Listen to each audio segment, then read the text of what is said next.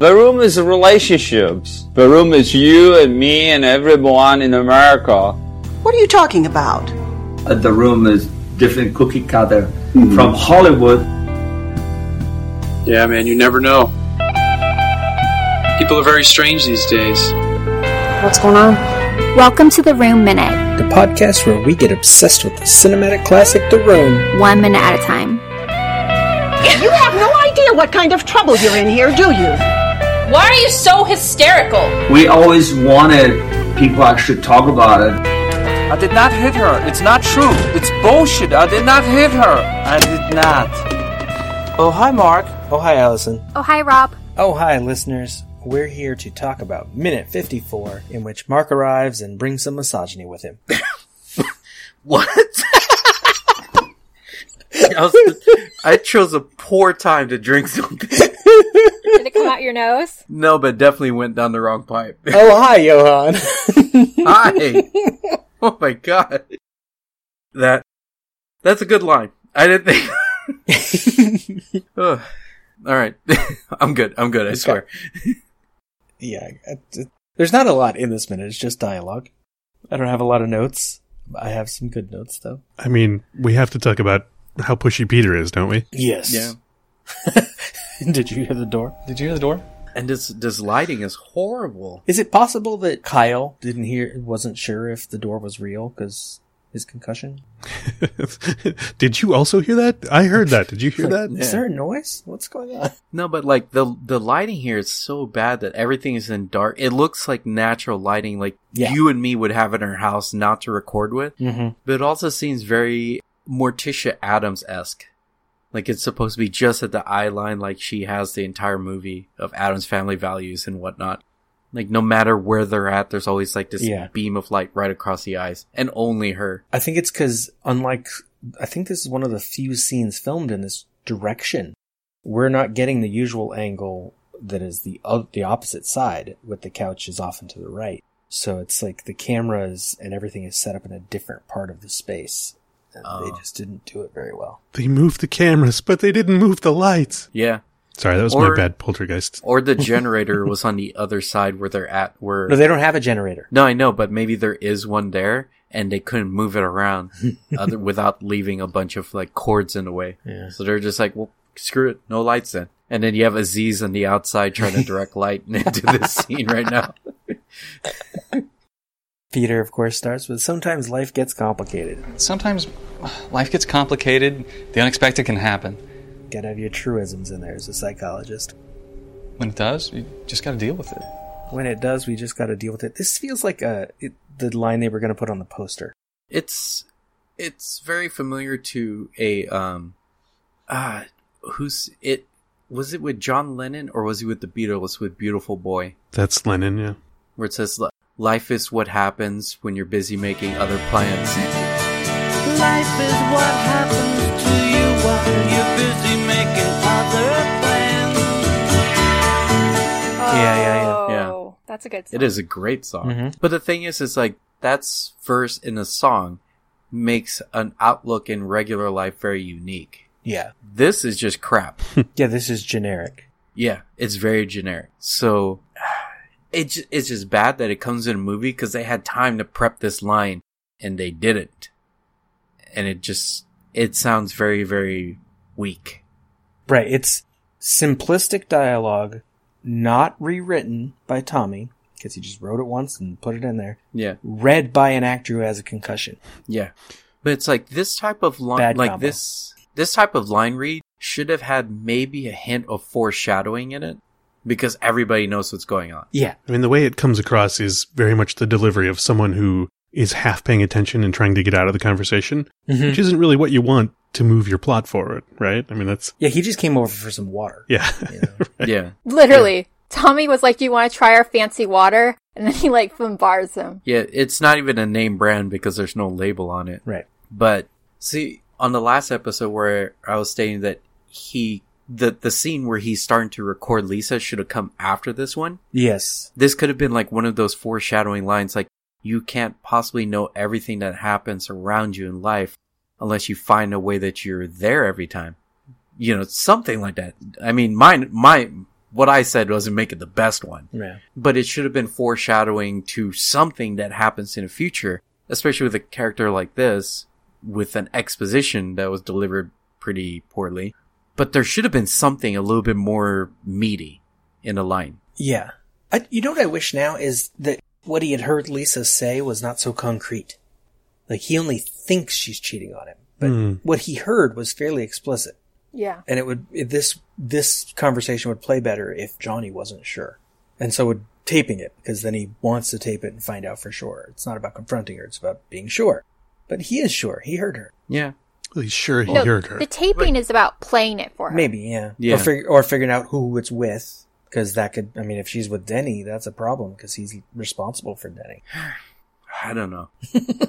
If anything, the recording that he has on his tape should be recording his conversation with him and Peter. Yeah, if she finds that tape, she'll know about this conversation. And then she'll know that Johnny knows that, or Johnny has an idea that she's cheating on him. And because she's not very smart, she'll think that Mark is cheating on her with a married woman. Yeah. An older married woman. Maybe he is the most passive-aggressive confronter of all times. He's just gonna... He's very passive. He's very passive, but he's super aggressive. That's a good description. Because he wants to accuse her of something. Right. He doesn't hide the fact that he wants to not tell her how he's feeling. I don't know. If he could solve his whole problem with dresses and flowers, he totally would. Mm-hmm. Yeah. Yeah, if that worked, you think he would have figured out that was not working by now. Yeah. And then we hear the doorbell, which is... Did you hear that? Did you hear the door? Did you get it? Yeah. Did you hear the door? But the thing that the guest figures out it's a doorbell before the host is weird too. And if there were a pause, like the door rang and no one did anything, his line would have been great. You know, like, did you hear that? Yeah. But it was immediate. He's like, did you hear the door? We do get a nice run of oh heys, oh highs here. Oh, yeah. Yeah. Oh, hi, Mark. Come in. Oh, hey, Johnny. Hey, Peter. It's like bonus round. But also the way people enter this, Johnny's house is very inconsistent. Some people just walk in, and it's the same people that knock and ring the doorbell. Yeah. So why the setup? Well, I think it's consistent with the characters. Mark is the one who rang the doorbell before. He's the one that rings it now. And then Denny just walks in. Denny's the inconsistent one, because I think he knocked once and then just walks in a couple times. Yes, see, but that's still inconsistent. Because either you have an open door policy for almost all your friends, especially your best friend, Mark, or you don't. Yeah. Maybe he's being extra careful because he knows, well, I mean, he's got something to hide, right? It's still weird. Agreed. Because you would know if Lisa's here if you're sleeping with her. And what does it add? If he just walked in, the scene would be the same. Yeah. It's just like, oh, hi, Mark. And he'd come sit down. Maybe there's a sign outside that says therapy session. Therapy in session. Therapy session at the house. Yeah, maybe he was just waiting until the time ended. Yeah. See, because I would understand if ringing the doorbell would make sense if he was carrying something and can't get to the doorknob. Yeah. But he's just standing there. He's just him. Yeah. Yeah. And if everybody lives in this apartment building, he should be able to just knock and walk in, at the very least. See, it tells us something about Mark, is what it is he doesn't want to just walk into someone's apartment, no matter what. He's a bell ringer. Fair enough. It's not, there's no point to it, but it's consistent for Mark. Yeah, maybe I'm trying to relate this to his pushback against the seduction, right? Mm-hmm. He feels like he's being drawn into this, so he doesn't want to barge into, I don't know, that's not going anywhere, but... He doesn't just want to insert himself into another man's apartment. Right. Yeah. Right.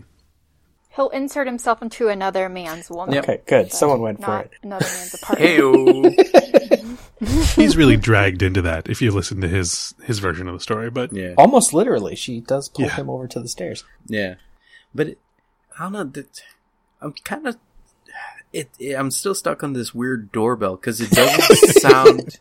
It doesn't sound right. Like, it sounds like something that's added in post, and it makes more sense that Peter would say, like, was that the doorbell? Yeah. Like, he was supposed to say it, and then they added this really loud doorbell that probably should have been like a knock or something. So then he just looks like an idiot. Yeah, because it's really loud. It's like, yeah. Of course he heard that.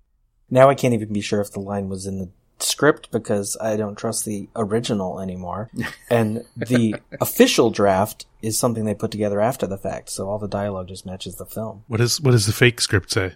I don't think I even looked at this scene in there. I'm mad at it right now. That's fine. Maybe, is the fake script what they actually used to record or to film with? No, the fake script is too good. Like, that's the one where Denny is Lisa's gay younger brother Billy, who's a prostitute, not a drug dealer. Okay. And there's some dialogue that is just so over the top that it's hard to even imagine Tommy Wiseau writing it. It does have the flying car and the vampire thing, which is cool, but... Yeah, that part's awesome. Very cool. I looked ahead in that script and found even more that I'm like, yeah, this isn't real. But I now I want to know who wrote it. And can we get $6 million to film it? Mm-hmm. Tommy has the money. Yeah, flying car, prostitute, Billy. It's actually edited better than the film is because it makes Lisa cheat on Mark after she supposedly got hit, which is much better. God, this thing is just...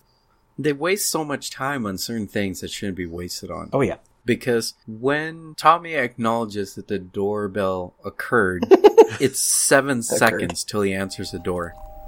Did you hear the door? Yeah. I did.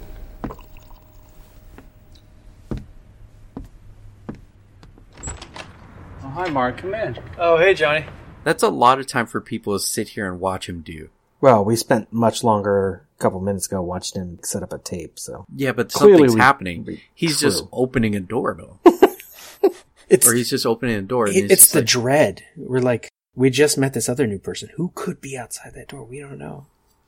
Yeah, but... It could be anybody. Turns out it's just Mark and his stupid beard. Yeah. But the thing that's funny is the, oh, hey, Johnny, I'm surprised to see you at your own home. It's just so weird. Did he want everybody to have that level of greeting? Like that tone? Like it was just everywhere.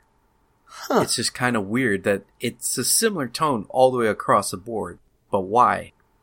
It just seems... that's like one of the few things that is consistent, is a greeting. Yeah. Well, I got distracted because you got me opening up the original. Oh, okay. The quote-unquote original. And when I find the scene at first, I noticed a line, I think this was last minute, when Peter said it's a complicated situation. In the original, he says it's not a very complicated situation. Mm-hmm. But you are my friend and I don't want to get between you and Lisa. And I'm like, that's a different line. Like, just with a not in there. The doorbell rings. Did you hear the door? It's in that version of the script, too. After a horrible line that is a little on the nose, this is Peter right before the bell rings. It's not about love, Johnny. It's about control. And the best way to control a female is to make them emotionally dependent on you. You didn't do that, so Lisa found it somewhere else. Ooh. No. Yeah, that's one of those things that it's just so on the nose. And then Mark, we haven't gotten to it yet, but he comes in and says women just confuse him. In this script, he says, can't live with them, can't live without them, but we need them for baby making. Oh boy. Ooh. It's just... Yeah. I remember I brought up that these are his concepts of how women are perceived, and it's so good. It's like, this version of the script is, on the one hand, I want it to be real because it's just so over the top, but then it's also a little frightening. Sometimes. Like, this is what was going into this movie. Which then apparently has translated fairly well because the audience hates Lisa so much. That's not good. So when, after Mark comes in and introduces himself to everyone, it's a line that Johnny says, and he says, we're just talking about, and I assume he says women, but it sounds like woman. We're just talking about women. Yeah. Yeah. And so that got me thinking about, the theory that everybody lives in the same building.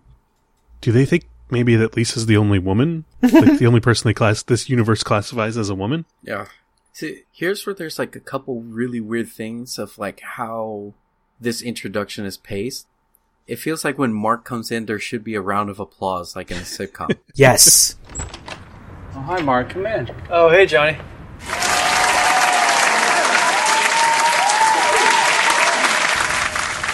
Hey, Peter.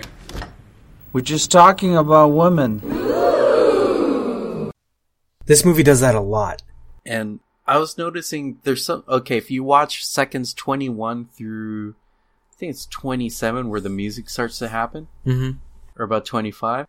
What is Tommy looking at? He doesn't make eye contact with Mark. He's looking out the door for some reason. Then when the door closes and he loses that line of sight, he's still staring. As soon as he opens the door, it doesn't even look like he's looking outside the door. He's just staring at something, and he consistently stares at whatever it is. Then the door closes, and he's still staring. It's really bad. Tommy has pretty bad sight lines. Maybe the crew were out there. Exactly. And he just like, they're doing something that he didn't approve of, but he's like, I can't interrupt the scene, but he's got to be disapproving. And I don't know, that is a weird pause. And he doesn't make eye contact with Mark. He doesn't make eye contact with Peter, like establishing like, oh, you know Peter, you know something. He's really staring at something. So it's kind of distracting. Well, you know what they say, Tommy is blind. But it's really weird that this music comes in when he says, oh, we're talking about women. This music starts to drum up. We're just talking about women.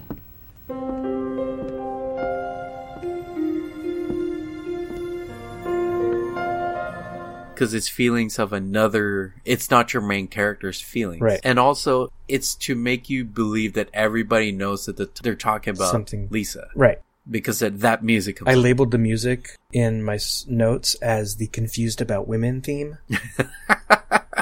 But in fairness to Mark, he has no idea which woman they're talking about. Oh, no. Or women in general. Right. But he's ready for this conversation. Yeah. He comes in and he's just like, all right, what are we talking about? Oh, we're talking about pizza. Oh, Lisa. Pizza just confuses me. Yeah. Like, wait, what about Lisa? It's like, oh, because I'm already thinking about it. See, the music already chimed on that we're thinking about Lisa, even though I just got introduced to the scene. Yeah, you mentioned woman and he thinks of Lisa. Yeah. It seems really weird that Mark already knows, or like he's having that guilt. Yeah. Because we've established that he kind of has no guilt about it. Well, he ended it. Yes. Right after it happened. And so maybe he doesn't even feel guilty currently. Yeah. He doesn't realize it's still going on, yeah. Because he hasn't decided if it's something he still wants. But yeah, his guilt seems to wane, like through the movie. And it's really weird to have music theme about his guilt when it's not established that he should have guilt. Yeah. And it's real crap music. I haven't really listened to like the music of this film separately, so I don't know which theme this is. In terms of like, is it like Lisa's theme, or is this Mark's, or is it just here? Like, is there a consistency to that? Because the music tends to be good, but it's a little movie, so it's not going to be something you remember and think of, make the connections. Yeah, because have you seen the movie Forgetting Sarah Marshall? Yeah. These are ominous tones. Okay. It's not music. There's no melody. It's just tones. Just dark, ominous tones. Like, it's like, they're not good, but it's like, it's just bomb, like that. Because there's nothing to it. Right. Because it doesn't even seem like it's on a proper time at this point. It's just like a couple notes here and there. And it's supposed to perceive you into that feeling that it's dramatic. Right. This scene's gonna be, something's gonna go wrong because of what we're about to hear, or something's gonna go wrong in this scene. Then nothing quite does, which is also weird, because it just... But if you were to hear this tune without the scene, you don't know like what's happening, or if you're on hold. Like this music has on hold. Yeah. See, now I get it. It doesn't fit. There's no feel to it. So I don't know where this music came from, but it's not very good. The musical cues in this movie, they tend to be music that is, you can tell someone who knew what they were doing made the music, but they were most likely directed by Tommy as to what music he wanted for certain things, and so it doesn't always make sense. Yes. In place. And incredibly underpaid, I'm assuming. Probably, yeah. So they just didn't care. I just assumed it was taken from one of those licensed royalty-free sites or something. No, I'm pretty sure Tommy just would have underpaid like he did the singers. Like he wanted that feel of paying someone for the music, but not the feel of paying him. Like, he's like, here's $50 and you'll get exposure. Yeah. He's like, oh, okay, then you'll get exposure type music, which is this. Yeah. That's what happens when you don't pay artists. Sometimes the music is the best part of a scene in this movie, though. Not here, but in some scenes, it's like, you can tell, at least the composer was trying to do something. It's not like they just pieced together random bits of music they got from wherever, which is something. Yeah. I'm trying to figure out what is the signature time on this whole thing, because I can't, it feels like the ongoing tones with like the piano, it has its own rhythm to like the tones that come in, and it's not consistent. So it seems like it comes in. So I don't know. I think he just did it half-assed on Fiverr or something, and then Tommy was happy with it. And he's like, okay, cool, I don't have to go back on it. Yeah. Or maybe he was timing it to... Probably just, if you just didn't have to pay much for it, it's fine. Yeah. Or maybe he was timing it to the people walking, and that's how Tommy wanted it. Like, you can't have 4/4 time when this music comes in before I start walking. And he's like, what are you talking about? So, because that seems more consistent with what's going on versus actual music signature. Yeah. Because I'm not seeing it properly. Yeah. But does it make you feel like there's something ominous going on? I mean, that's you can tell that that's what it wants us to feel. I don't know if it makes us feel it, but I don't remember the first time I watched the movie what the music was doing. Yeah, there's a lot distracting you from the music's business going on here, like the weird angles of Mark's pockets on his jacket. Yeah. But yeah, I don't know. I'm so stuck on his music. Sorry. Yeah. I'm like trying to figure out when the beats are, because some of them end at 13. Like, it's not in a 4/4 signature. It just, there's a note, but then nothing else after it. So maybe it wasn't even composed. It was just like they just started playing something, and Tom's like, yeah, that works. Even then, you'd think it'd naturally get to a signature. No. All right. I've been replaying this portion, like, sorry if this is going to derail us, but the piano sound only goes to Tommy walking. That's why it's so off. So as soon as Tommy sits down, the piano cuts out? Yes. It stops as soon as he stops walking. So the piano is the Tommy walking theme? Yes. Or maybe they have... It's like the Incredible Hulk.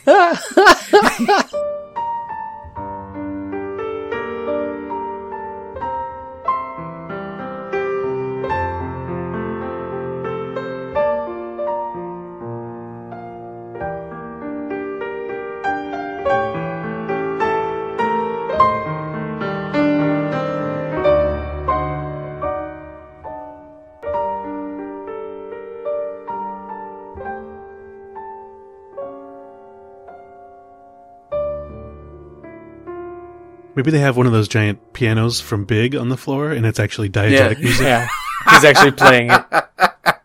Yeah, so, like, he's like, we're talking about women. And then, like, the music, there's those synthesized violins, and then you hear the piano, and the piano goes until Johnny stops walking, and then it's done. That's why the time signature was off. It's only to Johnny walking. So it's like two different pieces of music. Exactly. Playing over each other. Yeah. Weird. Or he just wanted more beats until Johnny stops walking, and the guy just hit, like, some stuff from the same crescendo or whatever, just to make it consistent, but then stops at a certain point.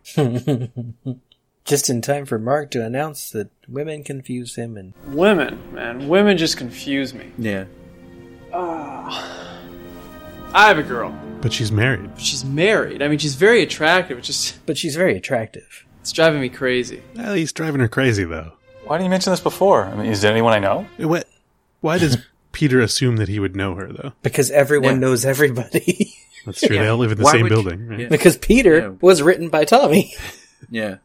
Why didn't you tell us before? I don't know. I haven't seen you, Peter, in forever. It's been 15 minutes of this movie, and you've just been introduced. As far as we know, Peter is here every Wednesday for Johnny's therapy. That's right. Yeah. It's not high school, like, where you go, like, guess what? I kissed a girl. Yeah, what is the likelihood it would be someone he knows? Yeah. In San Francisco. Yeah. And really, like, we have not really seen Peter, let alone Mark with Peter. And he hasn't sat down with him till the 54th minute of the film. Yeah. Why haven't you told me before? Your character has never been established, dude. You just got here. Yeah. He's like, why didn't you tell me? I haven't seen you. Apparently phones don't work properly in this universe either. Well, everyone's assumed they're being recorded, so no one uses the phone. Yeah. Yeah. I don't know, Peter doesn't seem like that sociable of a guy anyway, so I wouldn't assume he knows anyone. Well, he knows all of their people, of course. I suppose. Yeah. He knows Mike and Michelle and Steven. Well, we don't know that he knows Steven. They clearly avoid each other.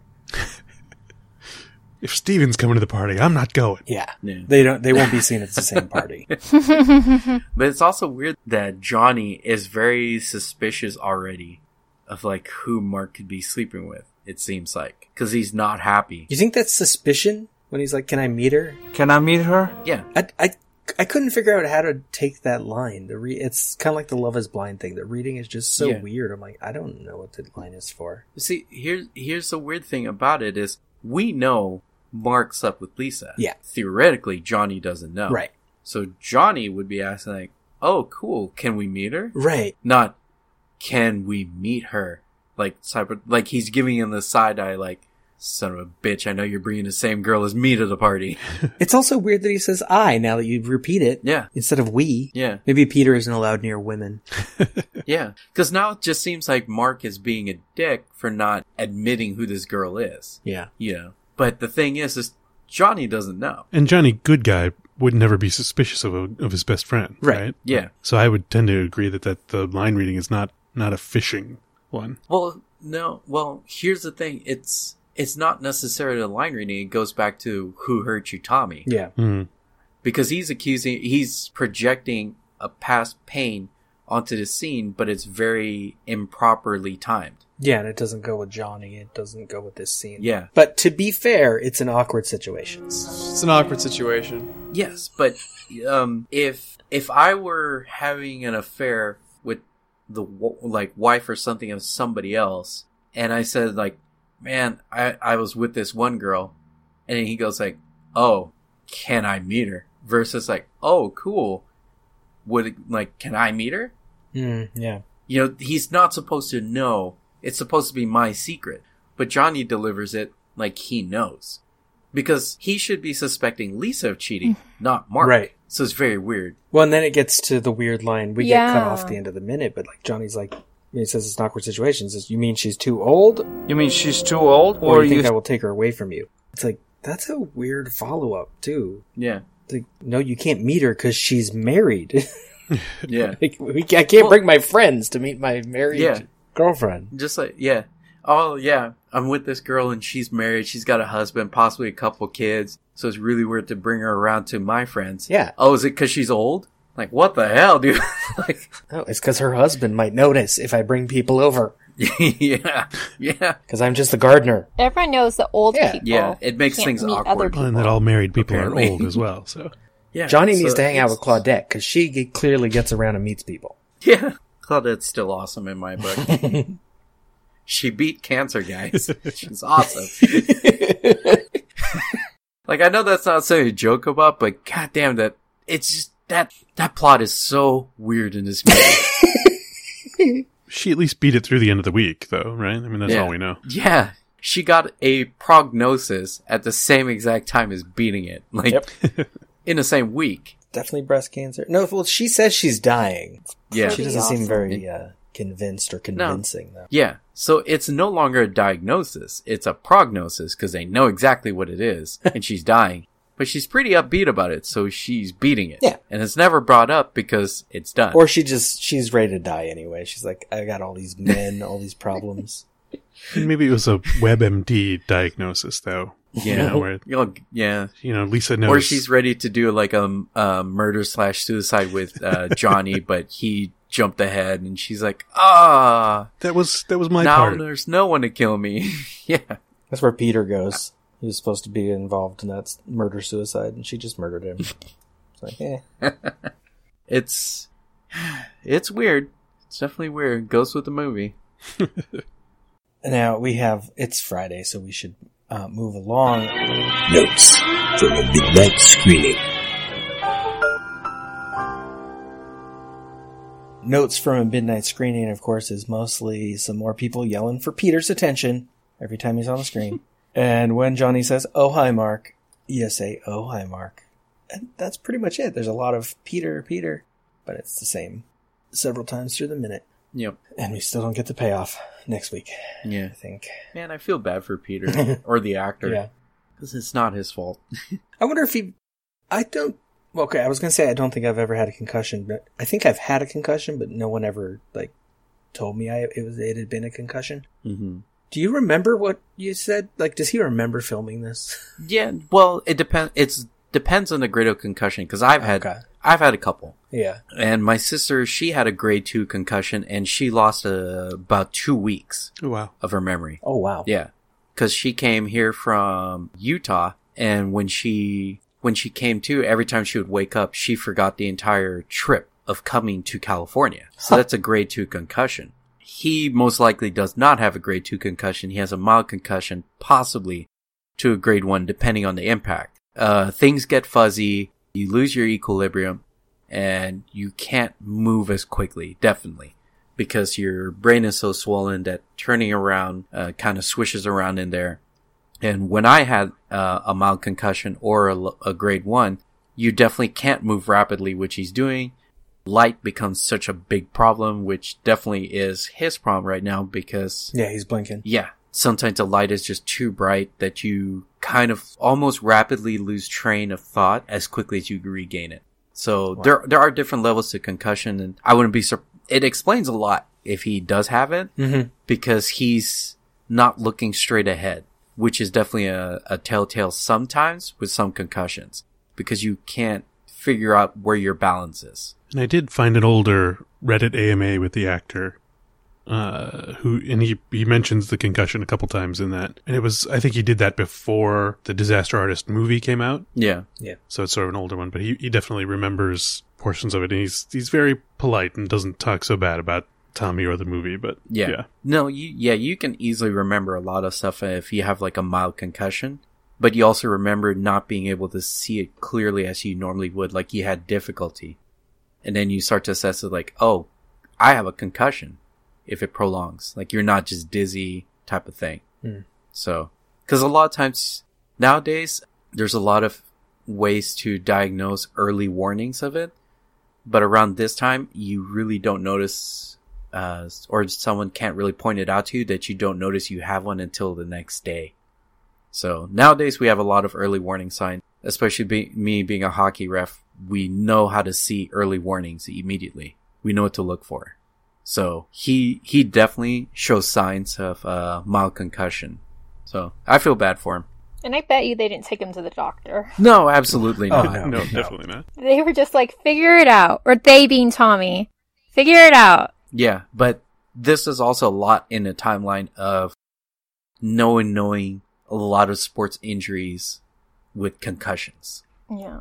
Like, it really isn't until, like, almost recently, like, last couple of years, how severe it could actually be. So, most people wait until the next day and then talk to a doctor. It's a whole, like, take 2 Tylenol, call me in the morning. So, nobody knew. I'm pretty sure he didn't know he had one until the next day. Right. Like, he's probably just like, oh, I bumped my head, so I'm not right. But really, you could be dealing with a concussion and there's no one really to diagnose it at the time. Yeah, I didn't even think about that. Yeah, so for the actor, I feel bad for him, now that you mention it. Poor guy. Especially with this movie. Anybody who came out of this movie, I feel bad for. Ditto. Let's get away from this movie then, because it's Friday. It's Friday. It's Friday.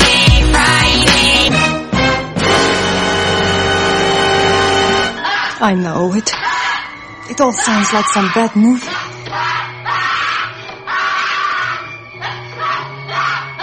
I know, David, you've got a bad movie to talk about. I don't remember if you do, Johann.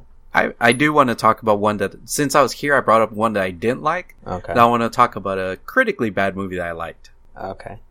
Who wants to go first? David, you can go. Okay. Yeah, sure. I selected the movie, and it was the first movie that I ever officially walked out of in the theater. And there's maybe only 3 of those in my entire life. So I chose Stop or My Mom Will Shoot, which is the, 1992 Estelle Getty and Sylvester Stallone vehicle. And the urban legend around it is that at the time, Stallone and Schwarzenegger were heavy in competition for the same sorts of parts, and there was a strong rivalry between the two of them. And Schwarzenegger read the script for this and knew it was total crap, but feigned interest in it so that Stallone would pursue it and think that he scooped it out from under Arnold. So thereby sticking him in this terrible thing. It's a tad genius. That sounds very much... It sounds very consistent with I've heard Arnold Schwarzenegger doing. Yeah. I don't know who tricked Estelle Getty into being in this movie, but it was I think this was around the same time that Golden Girls was ending. Yeah. So I think she doesn't have a lot of wiggle room to choose roles at that point. Right. Because she very much does play the same character, just, without, she doesn't seem as old. Yeah. In the movie as she did in the Golden Girls, so. In Golden Girls, wasn't she the youngest of all of them? Yeah, I believe she was the youngest cast member, playing the oldest character, yeah. So they're playing the oldest, yeah. So she was only getting older. So she is going to be typecasted no matter what she does. Uh-huh. So she was being typecasted with an action star. So I think for her, it was a fairly decent choice. Yeah. It just turns out the movie was so bad. Right. But you're either going to star across Sylvester Stallone or Arnold Schwarzenegger. That isn't bad, considering her age. True. So true. I don't blame her at all for that one. But I've only seen parts of that movie and it was horrible. Yeah, and until yesterday, I had never seen past like the middle of it. So I did rewatch the whole thing yesterday, and my wife doesn't usually partake in the bad movies with me, but she'd had sort of a bad day, and not a bad day, just a long, exhausting day. So she was just on the couch, and every time I would look over her eyes were rolled practically into the back of her head. So she doesn't have the same tolerance that I do. I think my dad was watching it. Isn't there some scene on a train? Am I thinking of the right one? Are you mixing it up with Throw Mama from the Train? Throw Mama from the Train, Probably. Yeah. Which is actually a halfway decent there's a movie. scene in a car, right? Where she has like a huge gun and she's in a car? Yes. All right. Yeah. I remember my dad not watching it all the way through. Like, he just eventually quit. So. Yeah, there were a couple of things that actually made me chuckle when I was watching them. There's sort of a dream that Sly has, where his mother is embarrassing him and he ends up in a big diaper. And that made me laugh, but then as soon as I laughed at it, I felt bad for laughing at it. It's like, the rest of the movie was just terrible enough to make it.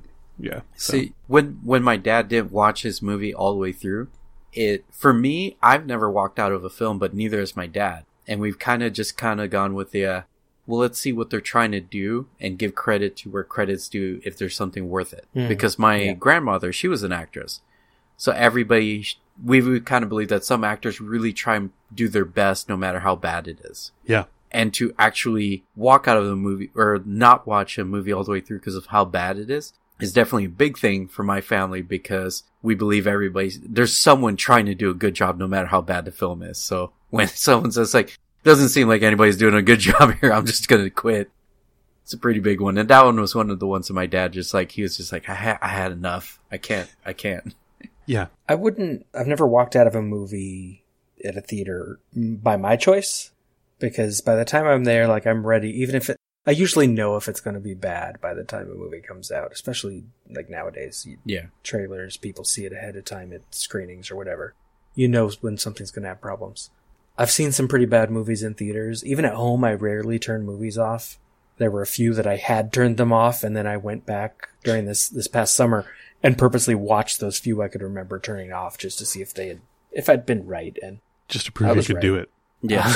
Well, the benefit of Netflix is you can watch horrible movies in pieces. Yeah. My thing, I don't watch them in pieces, but I will watch them and complain about them on my phone while doing so. Yeah. Then I have my own line of entertainment during the movie. Yeah. Because, like, I watch something while I'm folding laundry and you realize how bad it is. Mm-hmm. And you're like, no. And then you wait till you fold laundry again, then you continue it. Because you don't want to dedicate time. Yeah. You don't want to dedicate time to watching it.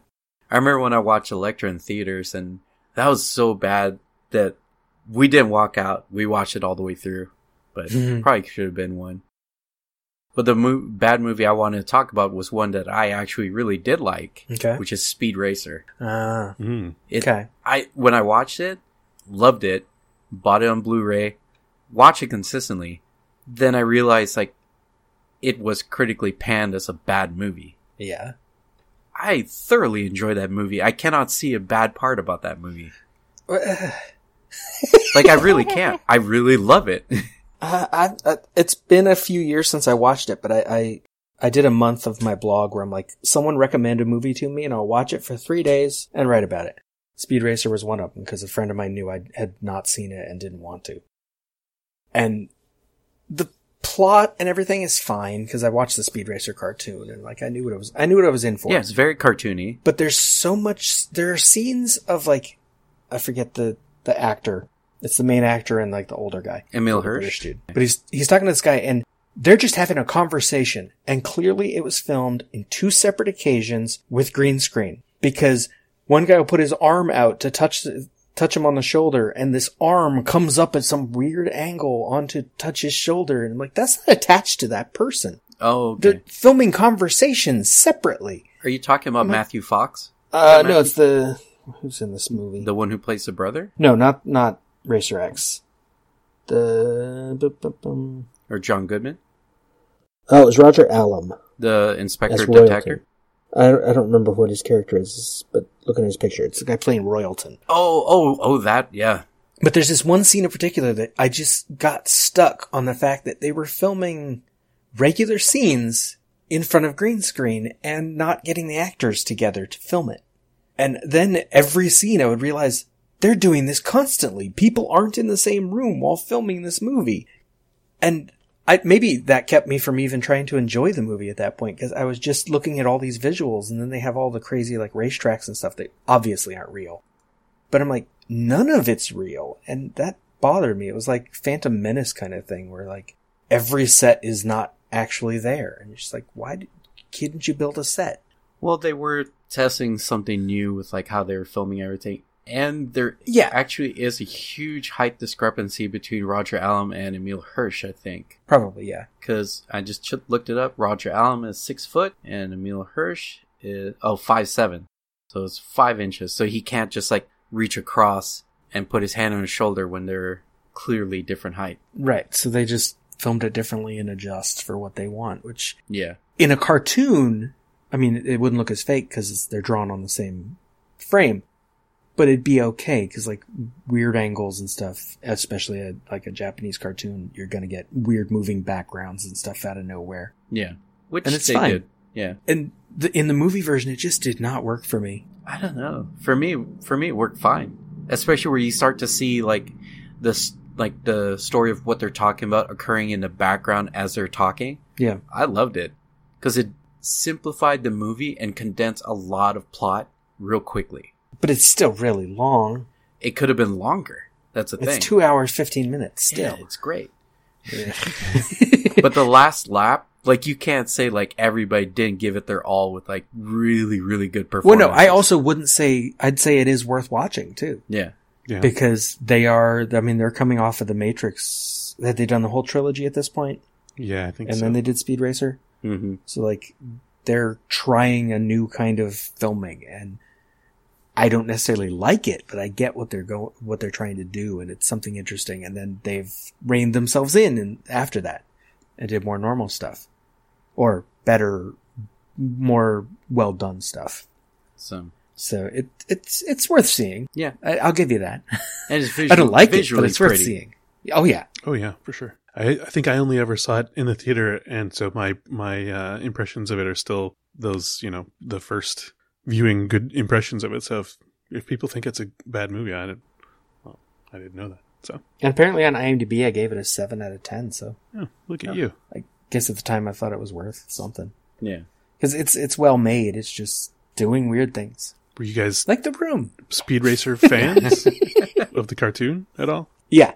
Okay, so as I wondered if that maybe made a difference in a person's viewing of it. Oh, I'm sure it did. Yeah, because I'd seen a lot of the cartoon, maybe all of it. I don't know. Yeah, like I thought it was good because it still made me hate Sprite on Chim Chim because I've never liked him in a cartoon. So I thought like it was still good. So I like it. Okay, and so one more time, Johann, where can the audience hear more from you? I have a past project with Matt Soto where we did Roughneck Minute, which was about Starship Troopers. And currently me, Matt, and Alex are doing ID4 Minute, which is Independence Day. And David? I'm eagerly anticipating episodes of both Rock and Roll High School Minute and Edge of Tomorrow Minute coming out soon. I've been saying that for a while, but we've actually got recordings in the can for them, so I'm confident that they will arrive soon. So go to the Facebooks and like our landing pages, and you'll hear about them soon. So it's not wrong when people make fun of the project. In this case, The Room. The Room Minute is a production of Lemming Drop Studio. You can find more content at lemmingdrops.com. Follow The Room Minute on all the obvious social media. If you've got any stupid comments after the show, you can leave them in your pocket on Facebook. If you like what you hear, throw us a rating and a review on your podcatcher of choice. Thank you for listening, and remember, if a lot of people loved each other, the world would be a better place to live. Leave us!